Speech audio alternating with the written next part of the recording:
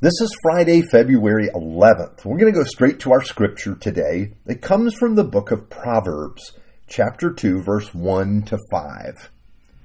My son, if you accept my word and store up my commands within you, turning your ear to wisdom and applying your heart to understanding, indeed, if you call out for insight and cry aloud for understanding, and if you look for it as for silver and search for it as for hidden treasure, then you will understand the fear of the Lord and find the knowledge of God. Now, for the Jewish people, there was nothing more important than the gaining of wisdom. Parents were to train children in wisdom, and people were to seek it and grow in it all the days of their lives. Why is that? Wisdom is the underlying truth about the way our world works.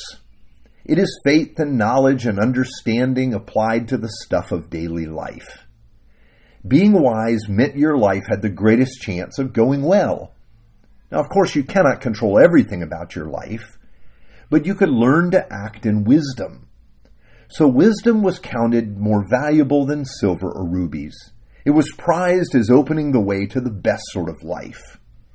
Now, the Jewish people believed that there were three major steps to gaining wisdom. We are told in various places about the beginning or first step in wisdom. Here's Proverbs chapter 9, verse 10. The fear of the Lord is the beginning of wisdom, and the knowledge of the Holy One is insight. So wisdom doesn't begin with a book you study or a course you come to know. It begins with fear and respect for God. You ask, well, what does this mean? Well, you know this is God's world. It was created by Him, and moment by moment it is sustained by Him.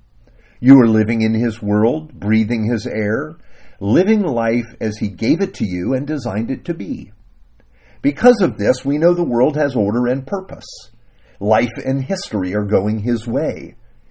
If we think of the world this way, well, then we want to know God.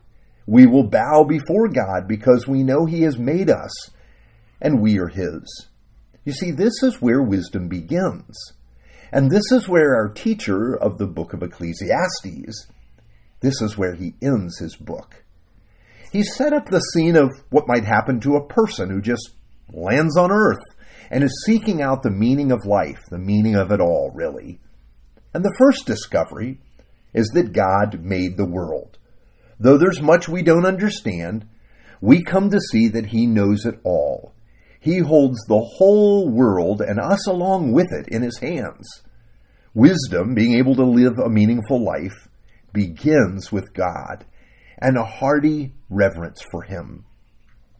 Here's teacher Michael Eaton, and theologian, explaining where our teacher is leading us by teaching us about the fear of God. He says, it is not only the beginning of wisdom, it is also the beginning of joy, of contentment, of an energetic and purposeful life. The preacher wishes to deliver us from a rosy-colored, self-confident, godless life with its inevitable cynicism and bitterness, and from trusting in wisdom, pleasure, wealth, human justice, or integrity. He wishes to drive us to see that God is there, that He is good and generous, and that only such an outlook makes life coherent and fulfilling. This is what he's trying to teach us. This is Ecclesiastes 12:13. Now all has been heard. Here is the conclusion of the matter. Fear God and keep His commandments, for this is the duty of all mankind. Now there's one other thing about the Jewish view of wisdom that we want to think about today. This is the beginning of wisdom. It is not the end of wisdom. This is the first but not the final step toward the fullest of life. But it is a very big step indeed.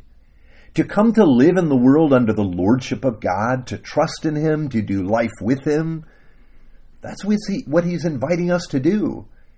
And of course, we've learned along the way, we can see far more than the teacher could. We can see Jesus, the one that lived His life with the Father, and the one who invited us, saying, "Come and follow me." Let's pray. Lord God, you've shown us there is no life apart from you in our world. Help us to live our lives directed toward you, knowing that you made us and we are yours, the sheep of your pasture. As we come to you today, enable us by your Holy Spirit to know you and rest in you and your goodness. For we pray in the name of Jesus. Amen.